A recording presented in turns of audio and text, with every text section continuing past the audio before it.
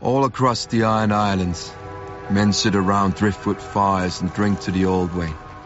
When the Ironborn were feared, wherever the waves were heard. When our strength was in our ships, not our stories. I don't blame them. Drinking to the old way is easier than living it. Our ancestors took to the sea because the Iron Islands are shit without the crops that grow from it. 30 cold, wet rocks off the coast of Westeros, and a dozen more clustered around the lonely light deep in the Sunset Sea. But hard places breed hard men. The first men feared the sea. They had walked to Westeros, and even their fishermen never left sight of shore. I wish I could have seen the face of the first watchman to see our ships climb over the horizon. He was not the last. No matter how dark the night, or how high the waves, come dawn our prows cut through the morning mist and struck the beaches and riverbanks. Before the sun reached its height, we vanished again into the sea. Our longships filled with gold, food, scared children and sobbing women. For thousands of years, the Ironborn reaved up and down the Sunset Sea, driving the men of the Greenlands far inland, or into walled castles where they paid us tribute. In the depth of winter we feasted, while the men who had planted and harvested crops starved.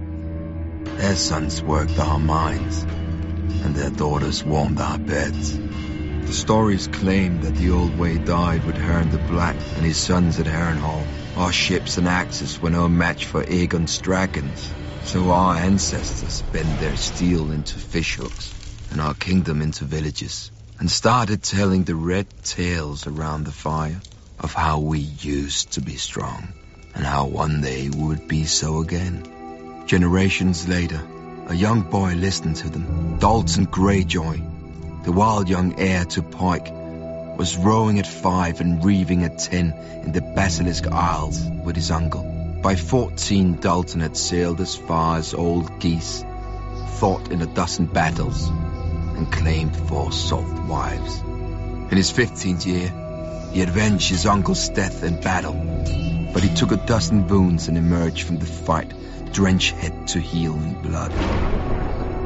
From that day forth, men called him the Red Kraken. During the Dance of Dragons, the Red Kraken picked the side that was fighting the Lannisters, and fell upon the Westerlands while the Lannisters were up at war. Casterly Rock itself proved too strong, once the Lady of the Castle barred its gates.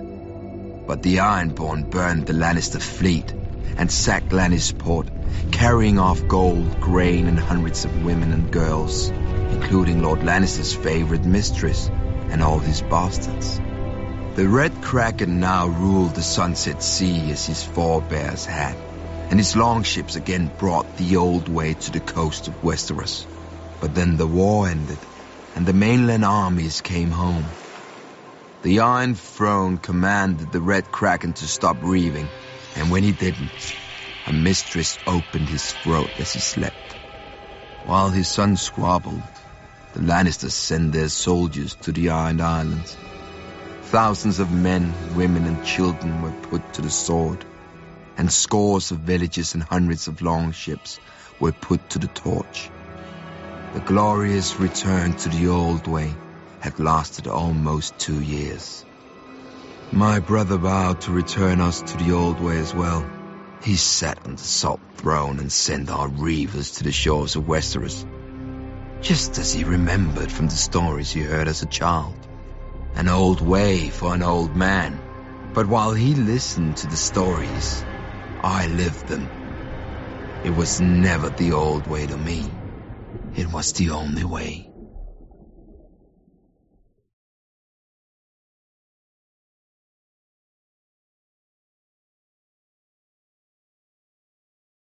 Westeros has 7 kingdoms, but the Iron Islands have hundreds. Every ship on the waves is a kingdom, and every captain on his deck is a king. The mainlanders will bow to a man whose only claim is dropping out of the right cunt. But the Ironborn spend their lives at sea. We know that if a captain is weak, his men drown. If he's foolish, his men drown. But if he's strong, His men carved their names into the world with blood, steel, and song. Any man with a ship may claim the Salt Throne, but the rest of the Ironborn have to give it to him in the Kingsmoot. Our priest claimed the first king of the Iron Islands was the Grey King, who ruled over the sea itself in the dawn of days. He took a mermaid to wife and stole fire from the Storm God, and carved the first ship from a demon tree that fed on human flesh. When he died, his 100 sons slaughtered each other until only 16 remained. Since none could overpower the rest in battle, they came together and chose the strongest to be their king. And so began the tradition of the Kingsmoot. A good story for children who don't know that grey is what men become after their strength has fled, or that brothers do not easily submit. Over the centuries, the Kingsmoot has raised the greatest of the Ironborn. Corrid Horror, whose word was law whenever men could smell the salt air or hear the crash of waves. He sacked Old Town and defeated the River King, taking 3 young sons as hostages. When their father's tribute was laid, Corrid cut out their hearts with his own hand. When the father marched for vengeance, Corrid smashed his army and gave this River King to the drowned god. Harwin Horror, born to a king who had a fleet he didn't sail and swords he didn't blood. As an unruly and worthless youngest son, Harwin was sent away to the east to vanish, and so he did. But when his father died, Harwin returned to the Island Islands for the Kingsmoot. An elder brother objected, so an elder brother fell off a horse, and at the Kingsmoot no man objected. Harwin launched his father's ships for Westeros and took 10 times the Iron Islands from its weak lords, who never expected to face an Ironborn king as skilled on land as at sea. For Harwin had reaped with Eastern pirates and served with Eastern sellswords and learned more of war than the Ironborn could imagine. After Aegon and his dragons burned our last king, Harren the Black, and broke our armies, the defeated Ironborn chose my ancestor, Rickon Greyjoy, as Lord of the Iron Islands, not king. For centuries after, the Kingsmoot was a joke that the Ironborn didn't get. When a Lord Greyjoy died, captains would meet and choose his eldest son to succeed him. Of course they argued over it just long enough to show they weren't now like the very mainlanders they despised. Once more we have a true king, my own brother Balon, who had the balls to seize the Driftwood crown, but not the brains to hold it. He is the first king the Iron Islands have had in centuries, and the fool would be the last. The Kingsmoot once chose him over me. They will not have that choice next time.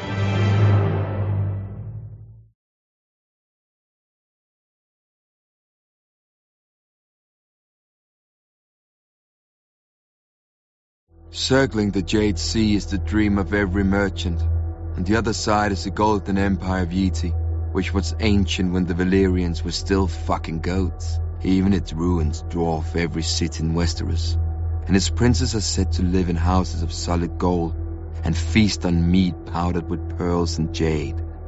Foolish talk. If it were true, I would have visited them long ago. But a bold merchant will risk 2 years for one voyage, to fatten his holds with spices, gems, and silks, so that he never wants for anything again.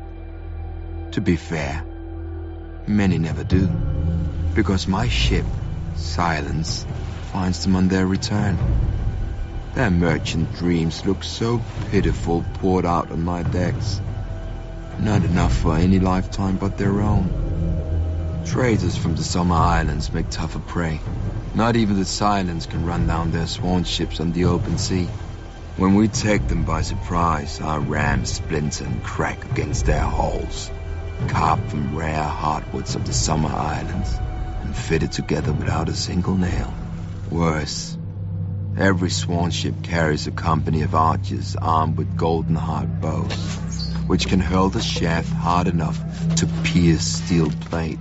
After all that trouble, we often find their holes filled only with maps, fruit, and wooden trinkets. Hardly worth our time and blood. except for their women. To worship their god, all women of the Summer Islands learn to fuck. It's enough to make a man devout. Ebony's whalers are the most worthless of prices. The men of Ib are short, thick, and hairy. So are their women. Not even tales of their six-breast can tempt men to take them. But the Ebonese know how to build ships. Their great-bellied whalers can weather any storm and withstand the assaults of the largest beasts. In battle, the Ebonese are incredibly strong, and even their blood reeks of blubber and oil, and their holds are rarely worth scrubbing our decks free of the stench. When our holds were full or needed repair, we set a course for the greatest safe harbor of the summer sea, the Basilisk Isles, Port Plunder, Stye, Horsegash. No map can find these towns, nor can the laws of men. The slavers keep their captives in caves on the Isle of Tears. Pirates trade their goods on Barter Beach and hire fresh crews from the murderers filling every inn. Great piles of old yellow skulls line the shores of one deserted island. Offerings from captains who have fresh heads pinned to their masts. Once every generation, the free cities send fleets to destroy the towns and hang every man they find. They do. The towns are abandoned to rot and sink back into the slime. But come the next year, another Port Plunder sprouts up somewhere else on the Isles, like a toadstool from a new pile of shit. For many years, I brought silence to the summer sea. But when I close my eyes, I hear the waves breaking below the bridges of Pike. I hear the Kingsmouth chanting my brother's name. Merchants paid the gold price, buying their desires with coin. Reavers paid the iron price, taking what we want from the corpses of the men who had it. But for what I dream, no gold can buy, and no iron can take. I must pay with fire and blood.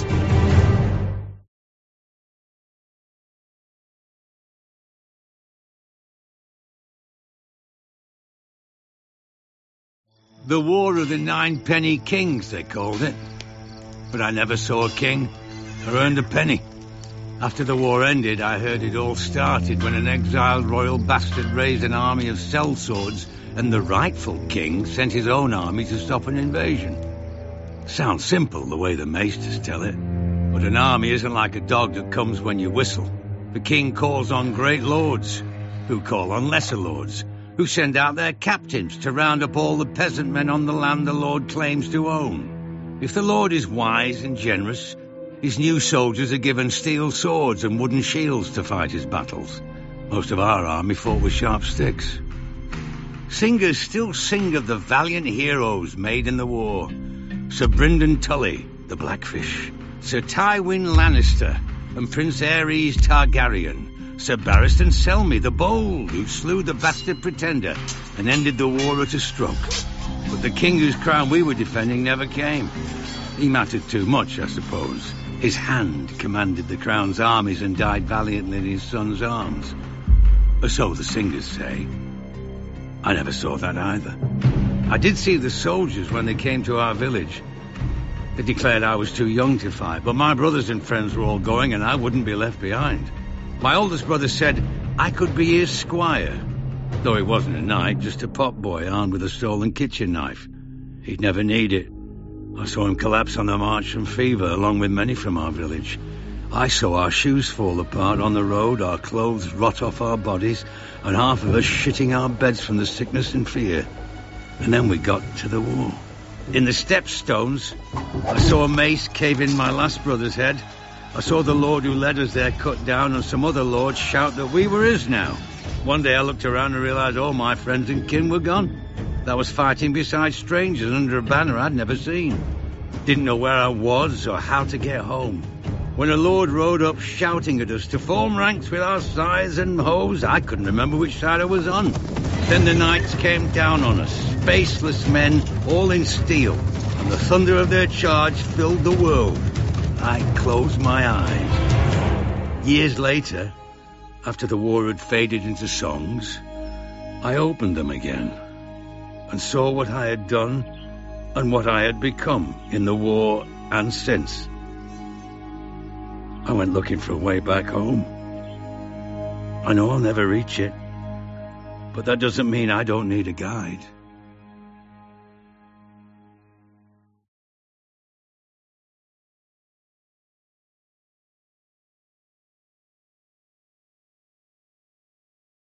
Years ago, in the height of summer, my father told my brother and me a story. He only told it once, and he refused to speak of it ever again. When he was a young man, in the year of the false spring, a great southern lord held the largest tourney Westeros had ever seen, in the largest castle Westeros had ever seen. Knights and lords from across the 7 kingdoms made their way, drawn by the spectacle and the size of the champion's purse. Even the king was rumoured to be attending, though none had seen him in years. Ours is a small house, and my father had come only to be part of the magnificence, whose like he'd never see again. One afternoon, he was walking across the field, enjoying the warm spring day, when he was set upon by 3 squires. None were older than 15, yet all were bigger than him. This was their world, as they saw it, and he had no right to be there. They snatched away his spear and knocked him to the ground, cursing him for a frog-eater. Every time he tried to rise, they shoved him down and kicked him when he curled up on the ground. But then they heard a shout. "That's my father's man you're kicking," howled the she-wolf. Lyanna Stark, the young daughter of Lord Rickard Stark, Warden of the North and my father's liege lord. Lyanna laid into the squires with a tourney sword, scattering them all. My father was bruised and bloodied, so she took him back to her tent to clean his cuts and bind them up with linen. There he met her brothers, Wild Brandon, who led them, the quiet Eddard, and Benjen, who was the youngest of the 4. That evening, there was to be a feast in Harrenhal to mark the opening of the tourney, and Lyanna insisted that my father attend, as he was of high birth with as much a right to a place on the bench as any other man. She was not easy to refuse, this wolf maid, so my father borrowed suitable clothes from Benjen and went up to the great castle. Under Harren's great roof, my father ate and drank with his fellow Northmen. A black brother beseeched the knights to join the Night's Watch, to snickers and smiles. Prince Rhaegar sang a song so sad that it brought tears to Lyanna's eyes.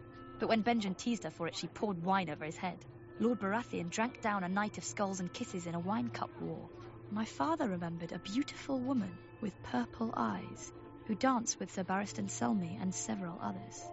As the end of the evening approached, Brandon Stark asked her for one more dance on his shy brother's behalf, and so Eddard Stark shared the last dance of the celebration with Lady Ashara Dayne. Abruptly, the hall went quiet. The Mad King had come after all, and was now entering the hall with his Kingsguard. He hadn't left the Red Keep in years, and none could believe the state of him.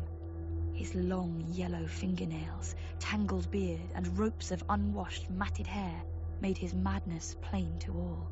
Nor was his behaviour that of a sane man, for in the blink of an eye he could go from hysterical laughter to weeping to rage.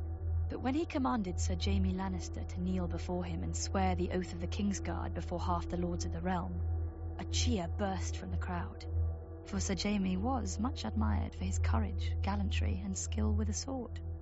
Amidst all this merriment, my father spied the 3 squires who'd attacked him, attending their knights. Lyanna saw them too, and pointed them out to her brothers. "I could find you a horse and some armour that might fit," Benjen offered. My father thanked him, but gave no answer. Our people sit a boat more often than a horse, and our hands are made for oars, not lances. Much as he wished to have his vengeance, he feared he would only make a fool of himself and shame his people. Eddard had offered my father a place in his tent that night, but before my father slept, he knelt on the lake shore, looking across the water to the Isle of Faces, and said a prayer to the old gods. The next day in the tourney, the 3 knights whose squires had beaten my father unseated their opponents and earned a place among the champions.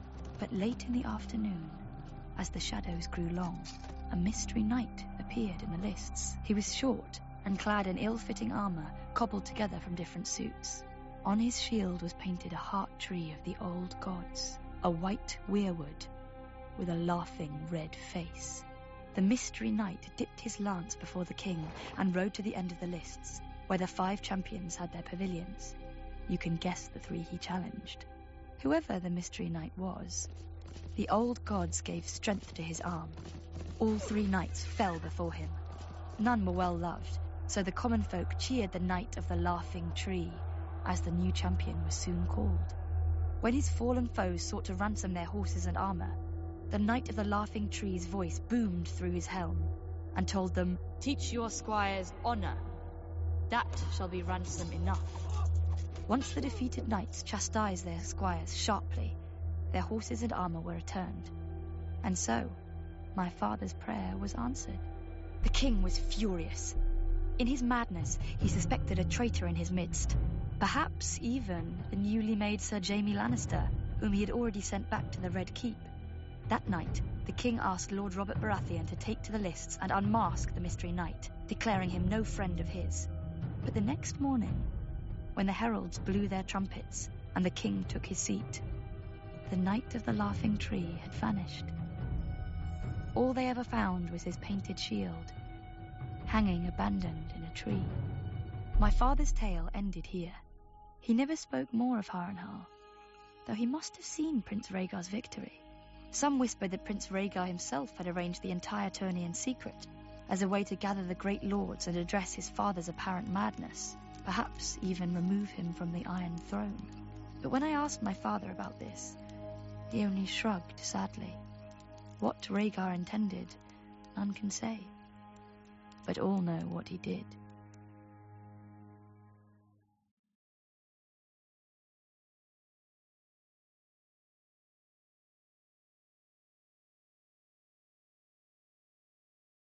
Kingslayer, a word every man and woman in Westeros spits at me, though many can't even name the king I slayed.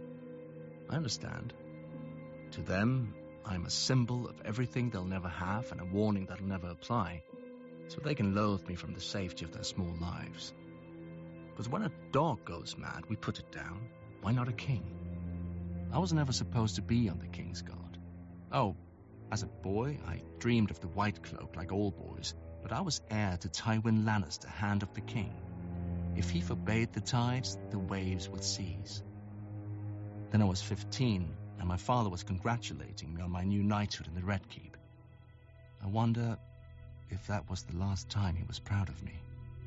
That night, there was a knock on my door, and I opened it to find my sister Cersei disguised as a simple serving girl. I hadn't seen her since my father had taken her to court when she was 12.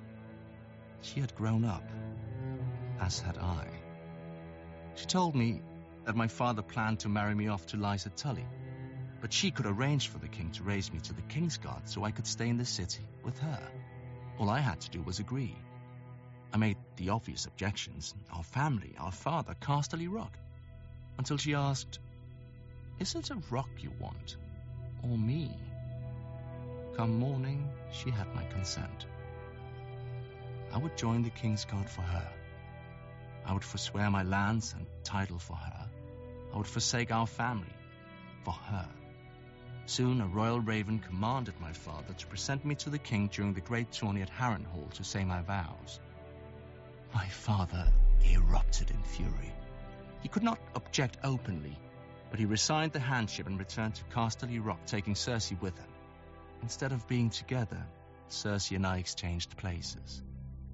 Then everything started to fall apart. At Harrenhal, King Aerys made a great show of my investiture. I knelt before him in gleaming armor and swore the oath of the King's Guard. When Sir Gerald Hightower raised me up and put the white cloak on my shoulders, a roar went up from the crowd. I admit, despite my father's anger, I was happy and foolish. That very night, Aerys soured, commanding me to return to the Red Keep to guard the Queen and little Prince Viserys. Sir Gerald offered to take that duty himself so I might compete in the tourney, but Aerys refused. "He'll win no glory here," the king said. "He's mine now, not Tywin's. He'll serve as I see fit." That was when I understood. It was not my skill or valor that had won me this honor. The Mad King had chosen me to spite my father and steal his heir. I wanted to rip off the white cloak, but it was too late. A King's Guard serves for life. So I upheld my oath, confined to the Red Keep where Varys could watch me and where the headsman could find me if my father displeased the king. I served the king's pleasure, as he burned Rickard Stark alive and strangled his son, inciting the rebellion. I defended the king's honor against courtiers as his generals lost battle after battle with Robert. I kept the king's secrets when his pyromancers hid caches of wildfire beneath King's Landing. I gave the king counsel when my father's army was at the city gate, and Grand Maester Pycelle lied that my father had come to save him. Many forget that I also tried to defend the king from harm. When the Lannister soldiers poured through the gates, it fell to me to hold the Red Keep as the only Kingsguard in the city. I knew we were lost and sent to Aerys, asking his leave to make terms. My man came back with a royal command. Bring me your father's head if you are no traitor. Aerys would have no yielding. His pyromancer was with him, my messenger said. I knew what that meant. Aerys Targaryen was alone in his throne room when I found him, picking at his scabbed and bleeding hands. The fool was always cutting himself on the Iron Throne. Burn them, he kept muttering. Aerys had decided to let Robert be king after all, over the charred bones and ashes of King's Landing. He must have thought his pyromancer was near enough to obey him, but I'd killed him a few minutes before in the courtyard. As I approached the throne, sanity flashed behind the king's eyes for a moment, just long enough to read the look in mine. His eyes grew huge and the royal mouth drooped open in shock. He turned and ran. A single thrust was all it took to end the greatest dynasty the world had ever seen. Beneath the empty eyes of the dead dragons on the walls, the last Dragon King squealed like a pig and shat himself. So easy, I thought. A king should die harder than this. My father's knights burst into the hall in time to see the last of it, so there was no way for me to vanish and let some braggart steal the glory or blame. I knew at once when I saw the way they looked at me, it would be blame. Lannister or no, I'd been one of Aerys' Kingsguard. I commanded them to announce that the Mad King was dead and to spare all those who yielded. They asked me if they should proclaim a new king as well. I knew what they meant. Would it be my father, or Robert Baratheon, or maybe the child Viserys who'd fled to Dragonstone? A Targaryen boy king with my father's hand to rule in truth. I thought of how Ned Stark and Robert Baratheon would howl at this end to their great heroic war, and I was tempted. Then I glanced down again at Aerys, his life's blood oozing from the wound and pooling on the floor around him. Proclaim who you bloody well like, I said. I climbed the steps to the Iron Throne and sat on it with my sword across my knees, waiting to see who would come to claim the kingdom.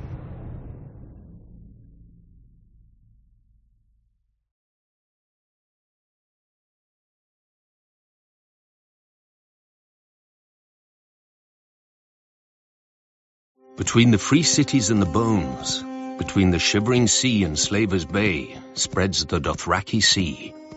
Named not for its waters, but for how freely its conquerors roam upon it. A traveller on the Dothraki Sea will find few villages and no farms, because the Dothraki view it as a sin to cut into their Mother Earth with ploughs and shovels, and the Dothraki know only one punishment. The closest the Dothraki approach to civilization is Vaes Dothrak, though to outsiders it doesn't look like a city. There are no walls, because the Dothraki believe only cowards hide behind them, instead of facing an enemy blade in hand. But the Dothraki couldn't do that here either. Within the bounds of the city, no one, not even the mightiest Khal, may carry a blade, by order of the priestesses of the Dosh Khalim. Not that any enemy would be foolish enough to attack the sacred city of the Dothraki in the first place. Two giant bronze stallions rear over the entrance to the city, their hooves meeting in the air to form an arch, the famous Horse Gate. Through it is the God's Way, for the Dothraki drag the sacred idols of the cities and peoples they've broken. Along one side, stone gods look down on you from cracked thrones with chipped and stained faces, their names lost to time. Across the road, monsters watch you pass, black iron dragons with jewels for eyes, roaring griffins, manticores with barbed tails poised to strike, and other terrible beasts from every corner of Essos. But there is nothing to fear. If these gods and devils had any power, they would never have ended here. Not all foreign gods in Vaes Dothrak are broken. in the famous eastern and western markets, merchants worship their god of trade with the sufferance of the Dothraki, who themselves don't understand buying and selling. The western market is a great square of beaten earth filled with animal pens, drinking halls, and a maze of stalls and crooked aisles. Even goods from Westeros find their way here, though the merchants who sell them wouldn't know a Lannister from a Frey. The eastern market is fittingly a stranger place. The elders of the Dosh Khaleen view it with suspicion, and most Dothraki stay away. They aren't wrong. The great elephants, the basilisks and silver cages, and the striped black and white horses of the Diogus Nai are harmless enough. But I can see how the elders wouldn't want their younger members to see the warrior maids of Hir Kun, who wear iron rings in their nipples and rubies in their cheeks, or listen to the Shadow Men, who cover their bodies with tattoos and hide their faces behind masks and whisper dark secrets for a price. This is all of Vaes Dothrak that foreigners ever know.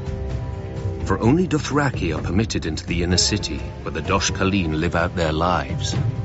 A blood rider, drunk on fermented mare's milk, once told me that the Dosh Khaleen are stewards. They prepare for the day when every rider of every Khalasar shall return to the city. And the Dothraki truly will be one blood and one Khalasar again, under the greatest Khal of all, the stallion who mounts the world. He will ride to the ends of the earth and grind nations into dust, and take the whole world as his herd. Or so the prophecy goes. Yet the world is vast, with many places a horse can't go. The stallion who mounts the world couldn't rear above a mountain range, or leap across the sea. Still, the world has been conquered before, just not with stallions.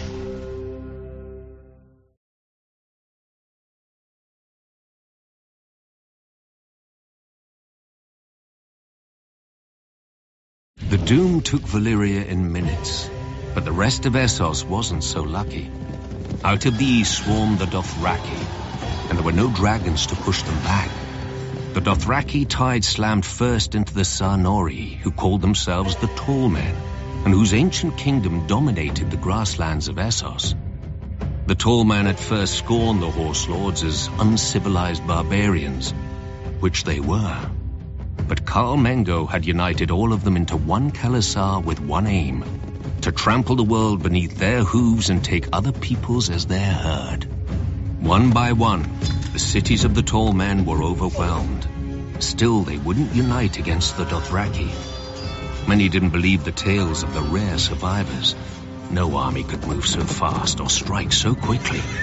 They didn't know that the Dothraki live in the saddle, and have such command over their horses that they seem to have 4 legs, not 2. Where most archers fire from foot, the Dothraki fire from horseback. Charging or retreating, it makes no matter, they are just as deadly.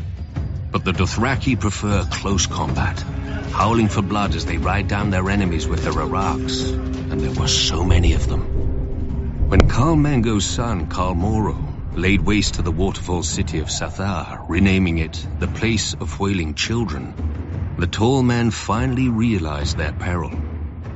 Led by a High King, they assembled a great army to break the Khals once and for all, and met the Dothraki on what would ever after be known as the Field of Crows. The 4 Khals commanded almost 80,000 horsemen between them. The Tall Men had 100,000 foot soldiers, 10,000 armored riders, 10,000 light horsemen, and 6,000 scythed chariots. As battle was joined, the earth-shattering advance of the Tall Men's chariots smashed through the center of the Dothraki horde, the spinning blades on their wheels slicing through the legs of the Dothraki horses.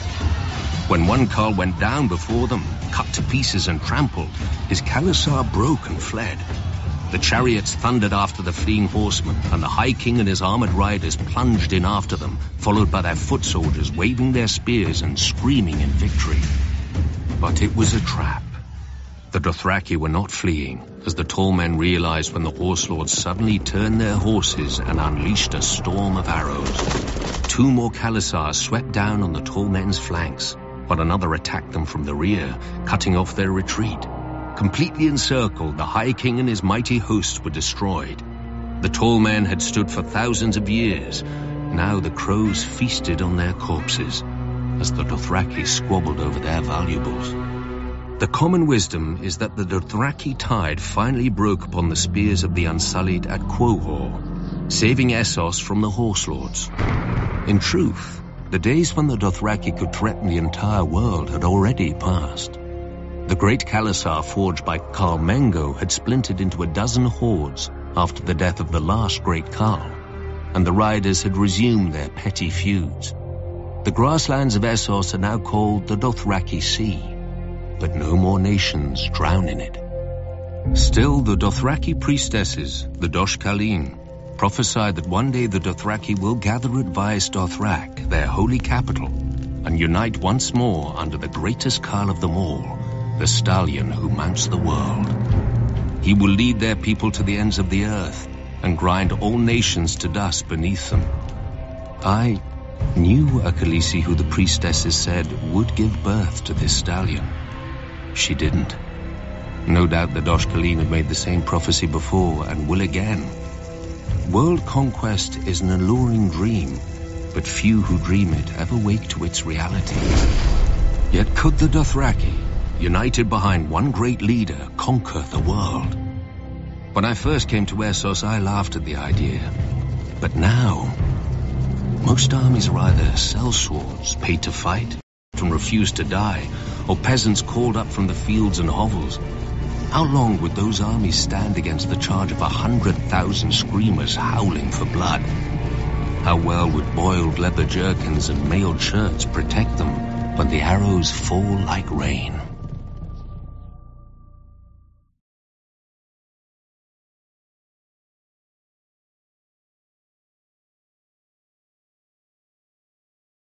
The North is the oldest and largest of the Seven Kingdoms, but House Stark has not always held it. When Bran the Builder raised Winterfell and founded our line, we were vassals to the Barrow Kings, who claimed descent from the first king and thus dominion over all the first men. But after the long night, it was our house who built the wall and set the Night's Watch to guard the realms of men, whilst our king sat in his barrow. My ancestors eventually revolted, waging what singers call the 1,000 Years' War, to free our lands. Other families joined us, recognizing that the North is a cold and hard land and needed a king who served its people before himself. Finally, the last Barrow King bent the knee, and House Stark became the kings of winter. Yet we were kings in name only, for by then the North had fractured into petty kingdoms, and my ancestors would struggle to unite it again for thousands of years. Roderick Stark wrestled an Ironborn lord for Bear Island and granted it to House Mormont when he won. A younger son of our family, Carlon Stark, won his own keep after he put down a rebellion and founded House Karstark, one of the most powerful in the North. When the Manderleys were exiled from the Reach, my ancestors shielded them and gave them a home at the mouth of the White Knife, in return for holding the river against pirates and invaders. Now they're one of the wealthiest houses in the North. I'm not so naive to pretend that the entire North welcomed Stark rule. The last Warg King was slain at Sea Dragon Point along with all his sons and beasts. The last Marsh King died at the hands of King Rickard Stark, and House Reed has held the swamps of the Neck ever since. Houses Greenwood, Towers, Amber, Frost. None survive today as more than names in dusty old books. But my ancestors never wanted to destroy their foes' root and stem. The Umbers of Last Hearth and the Glovers of Deepwood Motte bent the knee and became loyal vassals of House Stark. The Red Kings of House Bolton wore cloaks made from the skins of Stark princes they'd flayed, and one of the Boltons was even known as the Red Arm because he liked to plunge an arm into the bellies of captive Starks and pull out their entrails with his bare hand.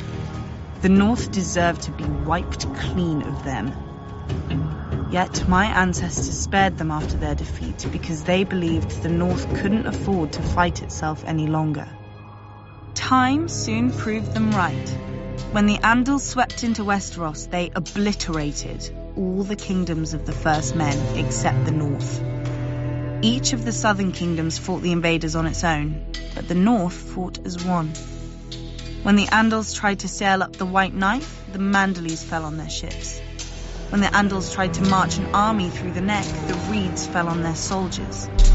King Theon Stark even sailed his own army to the Andal homeland for vengeance and slew hundreds of Andal warriors. When he returned, he planted their heads on spikes along our coasts, a warning to other would-be conquerors. The warning was heeded for thousands of years, until Aegon the Conqueror. The south had already fallen to Aegon and his dragons, only the north remained. My ancestor, King Torrhen Stark, marched the north down to the Trident and beheld Aegon's army, larger than Torrhen's own by half, and with 3 dragons circling overhead. Many northern bannermen wanted to attack anyway, claiming northern valor would carry the day. Others wanted to fall back to Moat Cailin and make a stand there. But Torrhen had heard how the armies of the Rock and the Reach had burned on the field of fire, and had seen the fires still glowing beneath the rubble of Harrenhal. He knelt and laid his ancient crown at Aegon's feet, and rose a king no more but Lord of Winterfell and Warden of the North. Some northerners still sneer at my ancestor as the king who knelt, forgetting that because of Torrhen they're alive today to sneer. Their ancestors didn't leave their burned bones at the Trident, and their twisted swords didn't fill Aegon's new throne. Now many say that House Stark is dead and gone, and House Bolton holds the North. But the North remembers who united it. The North remembers who defended it, and the North remembers who stole it. Long ago, my ancestors spared the Boltons, trusting their oaths of fealty. I shall correct that mistake. Even the North can forget when there's nothing left to remember.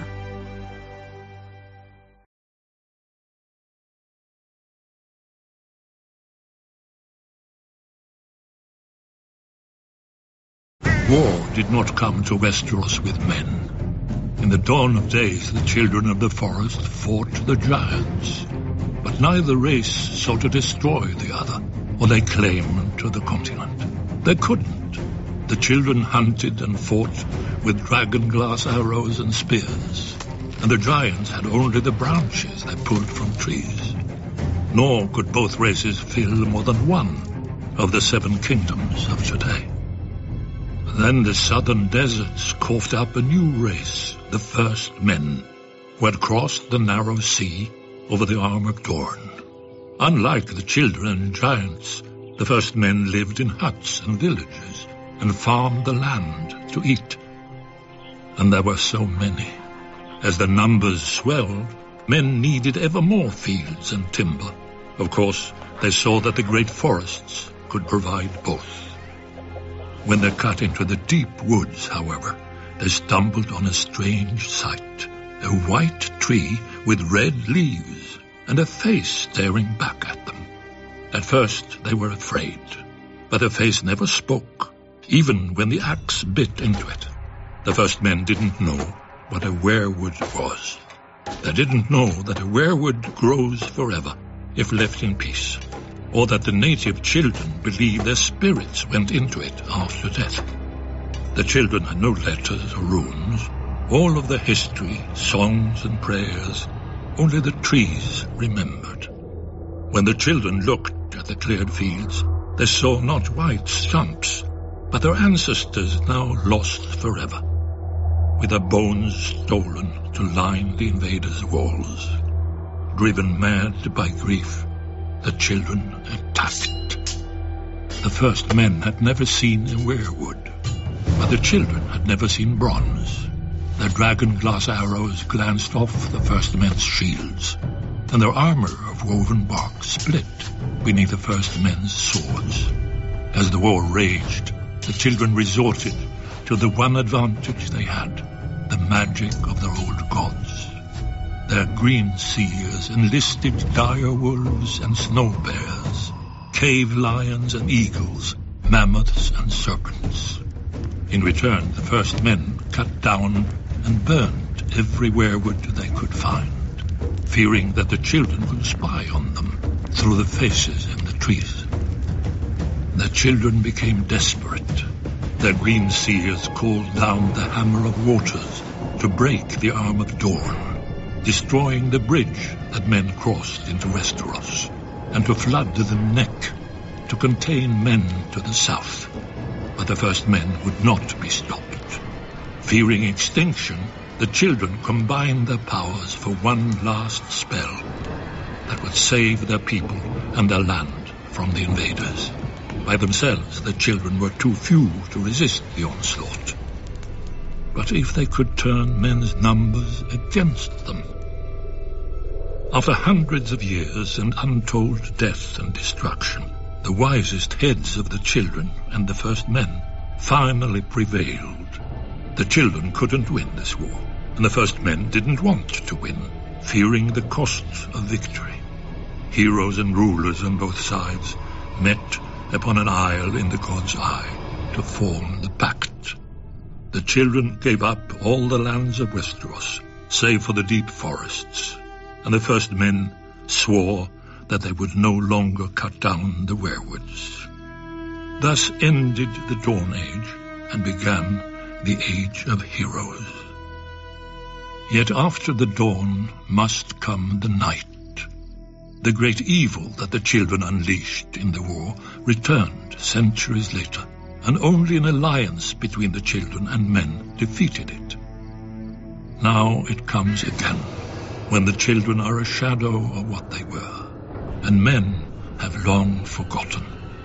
But the trees remember, and Brandon Stark must learn. Or, as we watched the first men, so we will watch the last.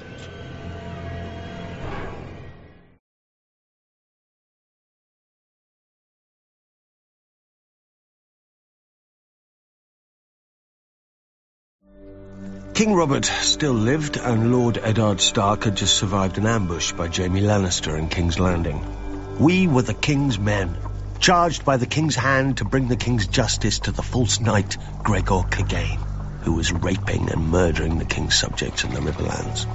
To be honest, I cared more about the King's cellars, but I joined Lord Beric for the adventure. And maybe a grateful milkmaid or two.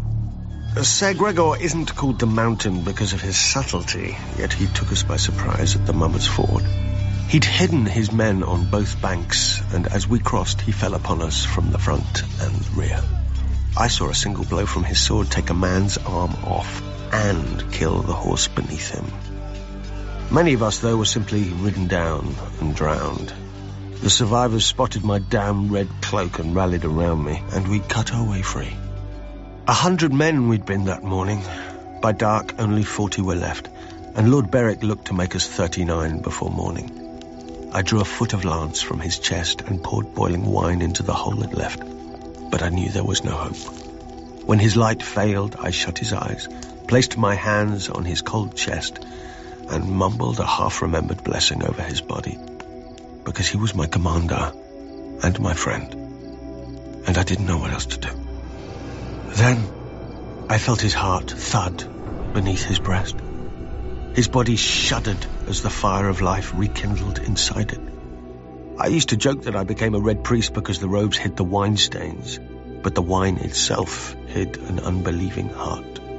When Beric's eyes opened, so did mine.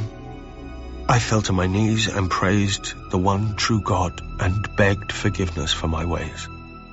I don't know if the Lord heard me, but when dawn came, Beric was still alive and stronger than he'd been. He told us that our war hadn't ended at the Mummer's Ford, but begun, and that every fallen brother would be avenged. We were so few, though, that all we could do was harry the Lannisters' rear. Luckily, all they could do was kill Beric.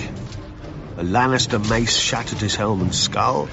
A noose snapped his neck after he surrendered himself to save a beekeeper and his wife. The Mountain's dirk pierced his eye through his visor. After each time, I stood over his corpse and prayed to the Lord, and the Lord brought him back. Then we heard that Robert was dead, and Lord Eddard too. We'd been sent by the King's hand to deal with outlaws, but now we were the outlaws, and Lord Tywin was the hand of the King. Some wanted to yield, but Beric wouldn't hear of it. We were still King's men, he said, and these were the King's people the Lions were savaging. If we could not fight for Robert, we would fight for them, until every man of us was dead. We'd lost the king's banner at the Mummers Ford, but then the countryside was awash with sigils and armies anyway. We became the Brotherhood without banners. Beric led us in battle, and I led us in prayer, and the Lord of Light led us in everything. When the heralds proclaimed the end of the War of the Five Kings, none of us thought of yielding. Our war wasn't over. The generals had gone home, but the soldiers stayed. Either they had no homes to return to, or they'd gotten a taste for other peoples. The Brotherhood was the people's only defense. We became the brothers of murdered siblings, husbands of murdered wives, and fathers of murdered children, led by a murdered man. Once we sought to bring the king's justice to the realm. Now we bring the Lord's, or at least we try.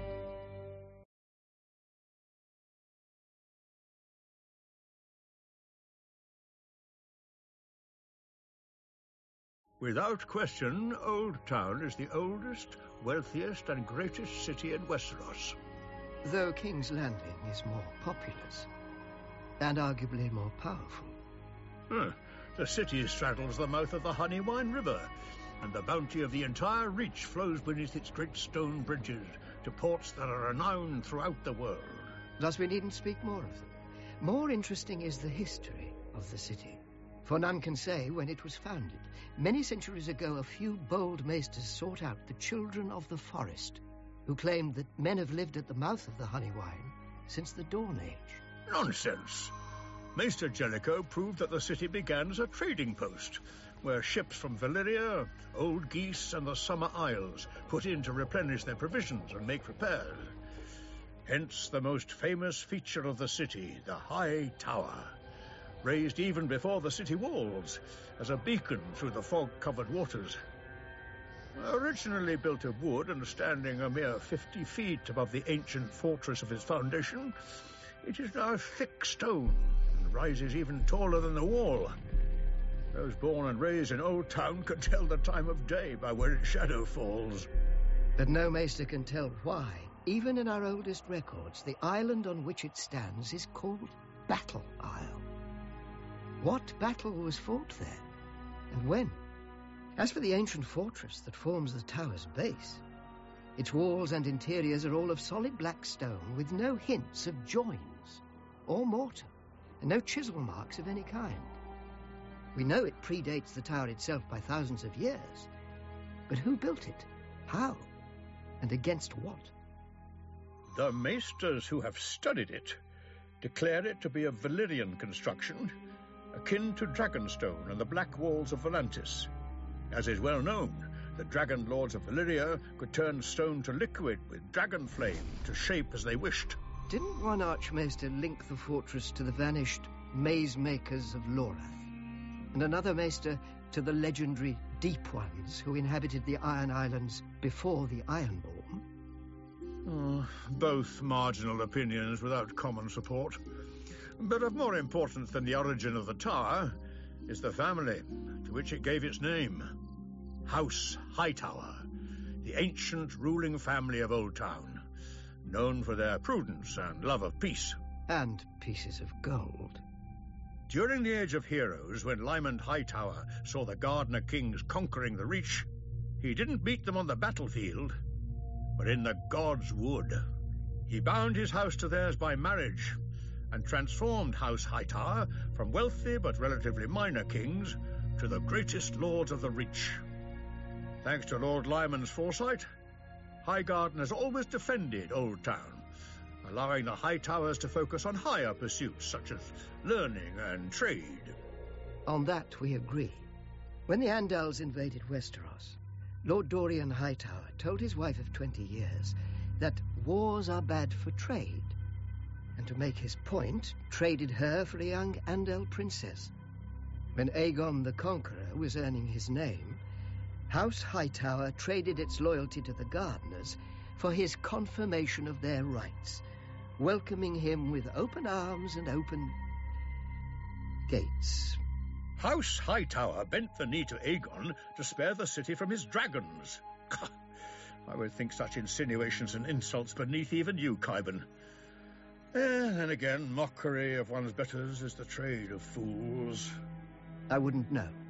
Perhaps if I'd studied at the Citadel as long as you, Grand Maester? The Citadel is the greatest seat of learning in the known world. Without it, and the maesters it trains, Westeros would be a land of superstition and ignorance. Like the ignorance that shrouds the Citadel's own birth? Even without records, we have more than enough reason to believe that the Citadel began as a court of scholars and priests, assembled by a second son of House Hightower. When he died, his elder brother raised the Citadel so that wise men would always have a home in Westeros and could continue the inquiries and debates that had given such joy to his younger brother. His little brother's pets, as legend has it, he called them, and so the maesters have remained, only their masters have changed. Now they serve every lord with a castle, for a fee, of course, whilst the Citadel serves its own importance. Every word you speak merely validates your own expulsion from our ranks. Knowledge is validation enough. I assumed the world's greatest minds would agree, and perhaps they would if I'd met them. Old Town is a city for old men and old beliefs. But the world is changing. No matter how high the tower, the clouds will not hold it up if the ground shifts beneath it.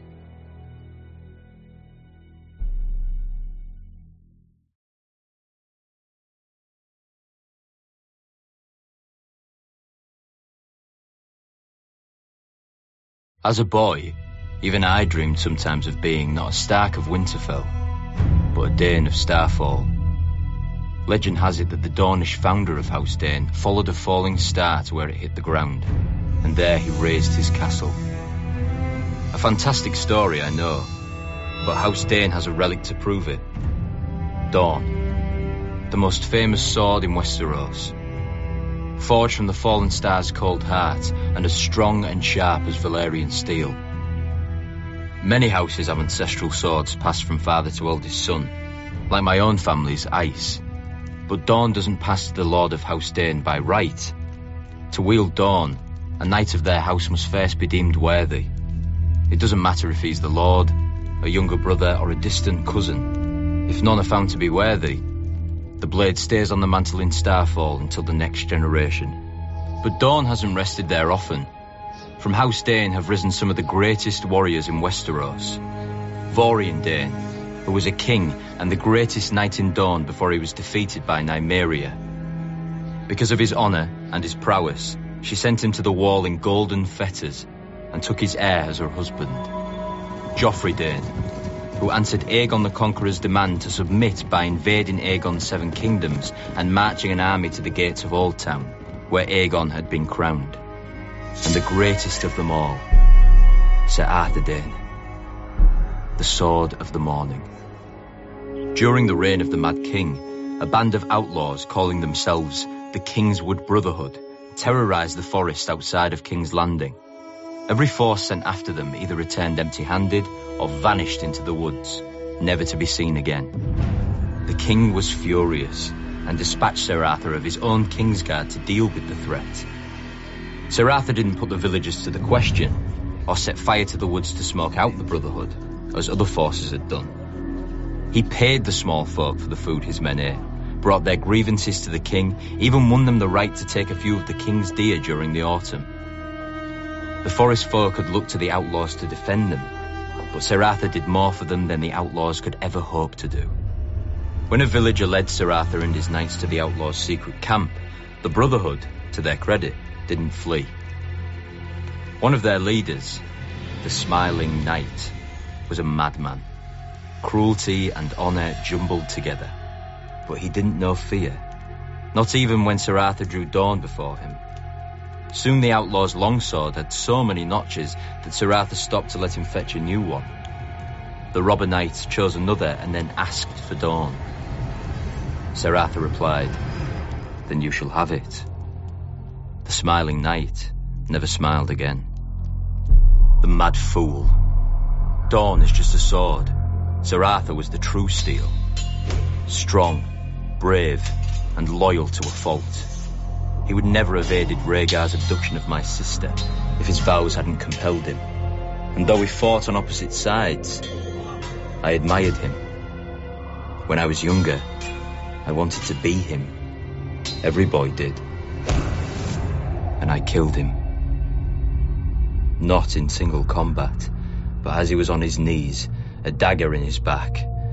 I'll never forget the look in his eyes. He wasn't angry or betrayed. He'd done his duty to the last, even though he found it dishonourable, and even though he knew what awaited me in that tower. Sir Arthur Dane died the greatest knight who ever lived. After Robert's coronation, I returned Dawn to Starfall.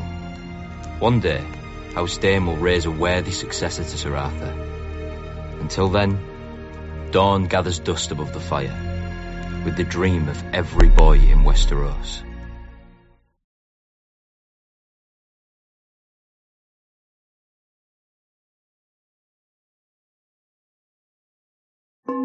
Men called me the Spider long before I came to Westeros.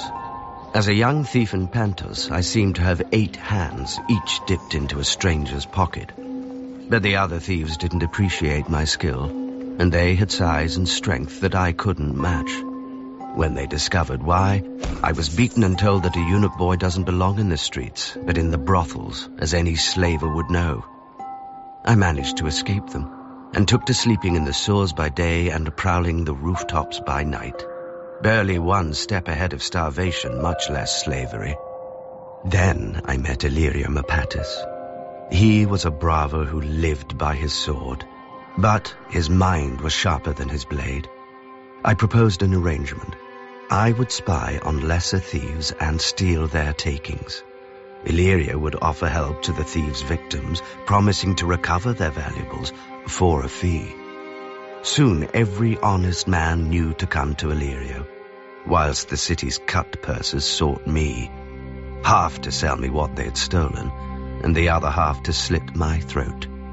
Sadly for them, Illyrio needed my throat more than he needed theirs. Most thieves, like most men, are fools who think no further than turning a night's plunder into wine. Luckily, as the other thieves had reminded me, I was not a man. Nor were those I hired with the gold we earned. I chose the smallest orphan boys and girls, the ones who were as quick and quiet as me, and taught them to climb walls and slip down chimneys. My little birds left the shiny trinkets for common thieves, and instead stole letters, ledgers, and charts. Secrets are worth far more than silver or sapphires. Later, I taught my little birds to read the letters themselves and leave them where they lay, so no one would know of our intrusion. Illyrio and I grew so rich that Illyrio wed a princess of Pentos, whilst whispers of my talents reached the ears of a very anxious king across the narrow sea, who did not trust his son, nor his wife, nor his hand. Nor should he have, as I told him once I arrived and raised more little birds. They thought it the most amazing game to discover all the secret tunnels through the Red Keep and listen to all the whispered secrets from within the castle walls. I often wonder what became of my little birds once I left King's Landing. Most likely they returned to Flea Bottom, or, worse, grew up. One day I'll hear their song again. Until then, well, the world never lacks for orphans. Little birds sing in the west, and little birds sing in the east, and a harpy flies into a spider's web.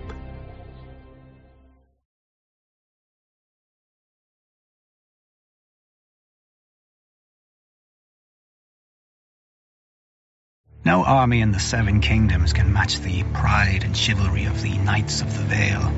After all, they were the first true knights in Westeros. The Knights of the Vale were originally the Knights of Andalos, an eastern nation whose people invaded Westeros thousands of years ago. From the sea, the Vale seemed to the Andals an ideal new home. A wide, fertile valley isolated from the rest of Westeros and its kingdoms by a great mountain range. The first men who held it, moreover, were sparse and divided and waded into battle with bronze axes and armor that couldn't match Andal horses and steel. But what the first men lacked in weaponry, they made up for in ferocity. Finally uniting behind King Robar Royce, the first men smashed the Andals in battle after battle, reclaiming the Vale and pushing the invaders back to the sea from whence they'd come. Learning from the first men, the remaining Andals united behind a leader of their own, not a king or a lord, but a knight who'd been born in the Vale and knew it as well as the first men. Sir Artus Arryn, known as the Falcon Knight. The armies of the first men and the Andals met beneath the giant's lance to decide the fate of the Vale. Sir Artus had many more mounted knights than the first men, who preferred to fight on foot. But the first men had seized the high ground, digging trenches in front of their ranks and lining them with sharpened stakes smeared with offal and excrement. 6 times the Andal knights charged, and 6 times the first men threw them back. But on the 7th, a fearsome Andal warrior broke through the ranks of the first men, and the Andals rushed through the gap. If King Robar had been wiser, he would have retreated and saved his army for another day. Then again, if he'd been wise at all, he'd never have risked his army of foot soldiers against mounted knights in the first place. When King Robar saw the falcon helm of Sir Artus across the field, he wagered that the Andals would break if they lost their leader, and rode hard for the Falcon Knight. The singers paint a pretty picture of the battle. The king in flashing bronze armor, the knight in silvered steel.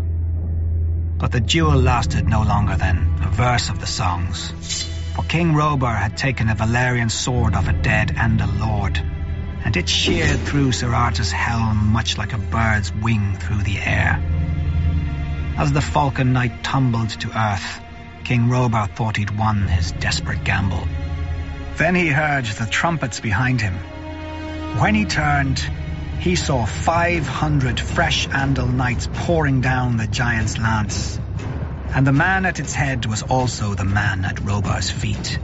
For Sir Artus, unique in that age, or indeed any age, esteemed cunning even more than martial strength, and had clad one of his knights in his spare suit of armor, leaving him to die at Robar's hand, while Sir Artus took his best horsemen up a goat track he knew from childhood. The charge of the Andal knights broke the last great army of the first men, who would never again threaten the new knights of the Vale. Some of the defeated would even join their ranks in the years to come, but many more fled to the mountains, choosing savagery over submission. Ever since, the Knights of the Vale enjoyed an exclusive position in Westeros. They could sally forth from the Vale at will, knowing that if battle went against them, they could retreat through the Bloody Gate, where no army could follow. Until the dragons changed the game. When Aegon the Conqueror landed in Westeros, the Queen Regent of the Vale shut the Bloody Gate against the Targaryens and massed the Knights of the Vale behind it to lock it. But Visenya simply flew her dragon to a balcony of the Eyrie where the boy king was playing, and gave the boy a ride round the castle in return for his mother's submission. With the conquest, no more could the Knights of the Vale hide behind their mountains, nor, they soon discovered, did they need to. For thousands of years, the other kingdoms had warred and treated to balance each other's might, whilst the Vale kept to itself. None realized what power the Vale could have until Jon Arryn defied the Iron Throne, refusing to surrender Ned Stark and Robert Baratheon to the Mad King. The North, the Riverlands, and the Stormlands couldn't have beaten the other 3 kingdoms by themselves, but the Knights of the Vale rode with them. Now the North is freezing, the Riverlands are burnt, the Stormlands are spent, Dorne is distant, the Westerlands are weakened, and the Reach is paralyzed. Of all the great armies in Westeros, only the Knights of the Vale have yet to suffer exhaustion or defeat. The Bloody Gate is opening again onto Westeros, and through it passes opportunity.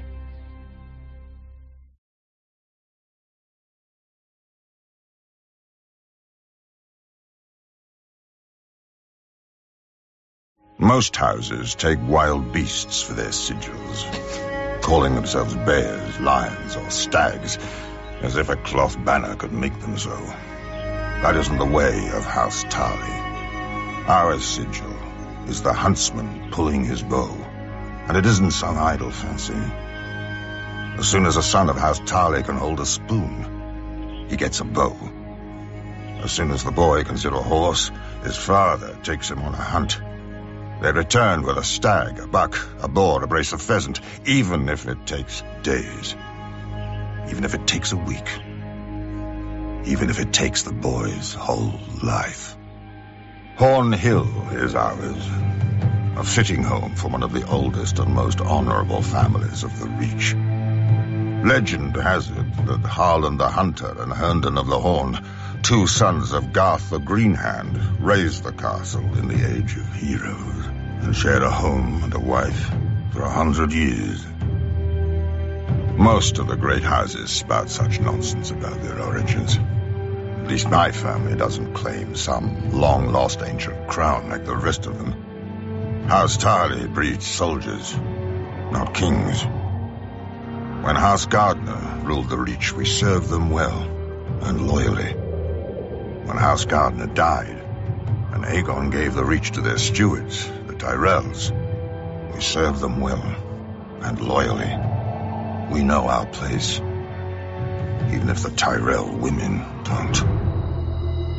When Aegon's son faced rebellion from the Vulture King of Dawn, my ancestor, Savage Sam Tarly, led the royal forces on a vulture hunt. Heartsbane, our ancestral Valyrian sword and the pride of our house, soon ran red from point to hilt with rebel blood. When Robert Baratheon rebelled against Aerys, I led the Tyrell van and handed him his only defeat in the war at Ashford. But a hunter knows that a moment's slip can cost him the game. Great houses have fallen from a single weak heir. Samwell looked like a son when he was born, but he grew up plump and soft as a daughter. I'd catch him in the kitchen shoving cakes into his ever-growing mouth, or reading in the garden when he was supposed to be training. I brought masters at arms from all over Westeros to make a man of him. He slept in chainmail, bathed in bull's blood, was dressed in his mother's clothes and paraded through the castle to shame him into valor. He only grew fatter and more craven. I despaired of the future of our house until my wife gave me another boy, Dickon, a real son and worthy heir. Or he would have been, if Sam wasn't squatting in his way.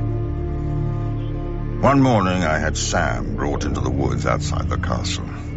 I told him he'd given me no cause to disown him, but Heartsbane should go to a man strong enough to wield her.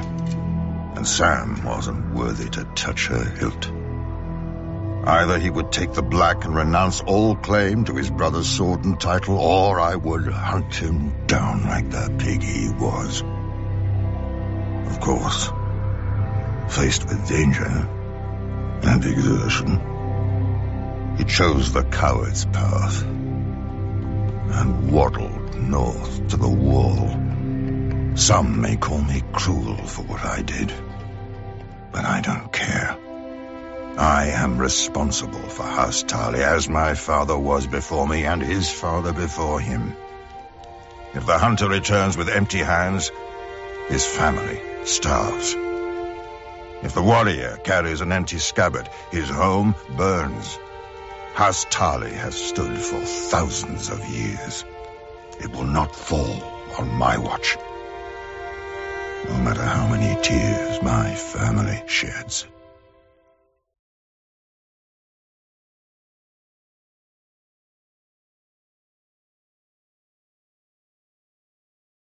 In the long and glorious history of men butchering each other, we riverfolk make the best meat. How else can you explain why anyone would stay in a land of constant carnage for thousands of years? If it wasn't the first men killing the children of the forest here, it was the Andals killing the first men and then each other. Even when the Riverlands finally united behind the kings of House Justman, the unusual silence of peace attracted the Stormlords, Westermen, and those bloody Arnborn to try and take our grain, gold, and women. The problem is, and has always been, that the Riverlands have no natural defences. Unlike the North, we don't have the neck to keep invaders waist-deep in muck. Unlike the Vale, we don't have mountains with narrow passes easily defended by stable boys with slings. Unlike Dorne, we don't have a blazing sun and, well, the Dornish. My ancestors may have had a funny taste in sigils, but they knew one thing. If you plan on staying in the Riverlands, you'd better have a strong castle. My ancestor, Axel Tully, bright man that he was, realized that most soldiers can't swim, and raised his castle of Riverrun where the Red Fork and the Tumblestone rivers meet. He built right up to the water on each side, daring attackers to force a crossing. If they wore armor, they'd drown. If they didn't, our archers would feather them from the battlements as they paddled. An army could still assault Riverrun from the west, however, so my ancestors dug a wide moat along our western wall, connecting the rivers on either side of the castle. When any would-be conquerors showed up, we opened a series of gates and flooded the moat, transforming Riverrun into an island fortress with enough stores to last years. As the invaders starved in their camps, they'd watch us fish off our walls, just for variety. And because we were bored, eventually they all skulked home. In the 1,000 years that Riverrun has stood, not once has it been taken by force. It's a proper castle. You want it, you have to marry into it. Even the damned Freys knew that much. Up-jumped toll collectors living on a bridge instead of beneath it like the rest of their kind. But finally, a Lord of the Crossing passed off one of his brood to his liege lord, House Tully. My nephew Edmure. People say Lord Walder arranged the Red Wedding to punish Robb Stark. I say he did it just as much to steal Riverrun. They've always envied our castle. Maybe they think 2 rivers can wash off the filth that coats them. They'll never know. The Lannisters could grant Riverrun to the Freys for 1,000 years, but that doesn't mean they can have it. Do you think it was hard to convince Tully's soldiers to turn against the Freys? Do you think we won't enjoy watching them simper as winter bears down on their pitiful camp? I even carved a new fishing rod for the occasion. When the starving Freys look up at our walls, we'll wave our trouts at them.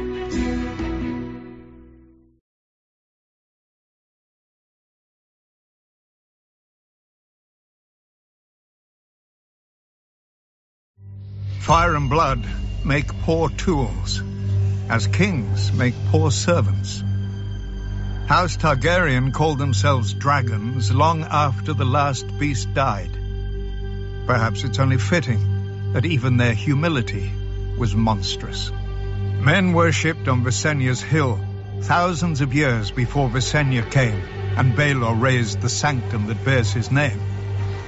The massive dome and towers of the great Sept of Baelor can be seen from anywhere in the city, but not from the vast countryside that paid for it.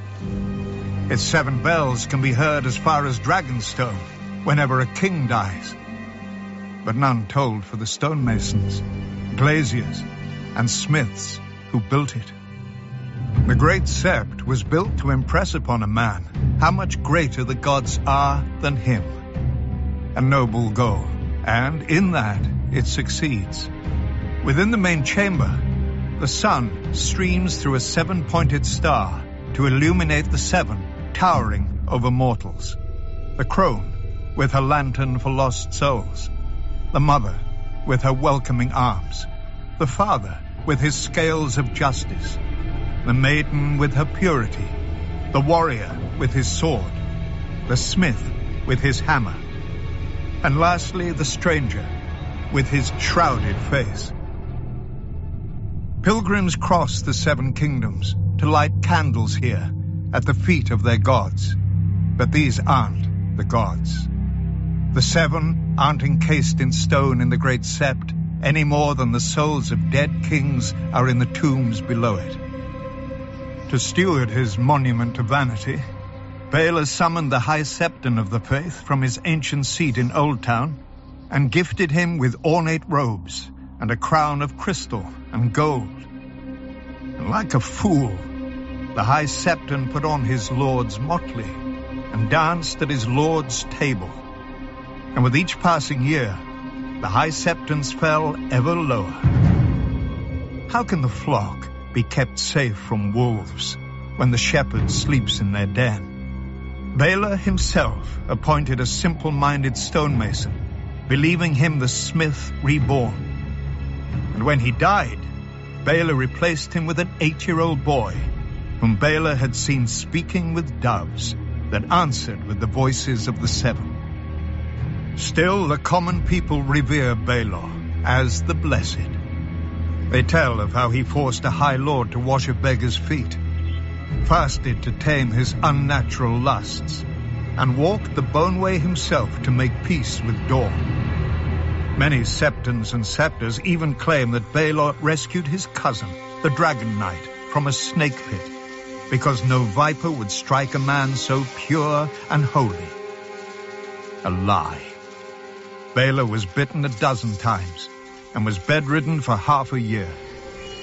And yet he didn't die, nor did his High Septons ruin the faith.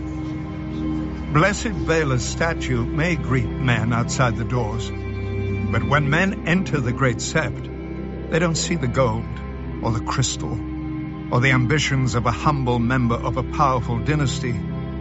They see the gods. They feel awe at the divine majesty and their own insignificance. The gods work through Bela's pride and vanity as they work through all of us. For the faith is more than a sept. The faith is more than a High Septon, more than all the septons and scepters who preach to the living, more than the silent sisters who prepare the dead. The faith is the will of the gods, and we are all its instruments. Kings and beggars, lords and cobblers, lions and sparrows.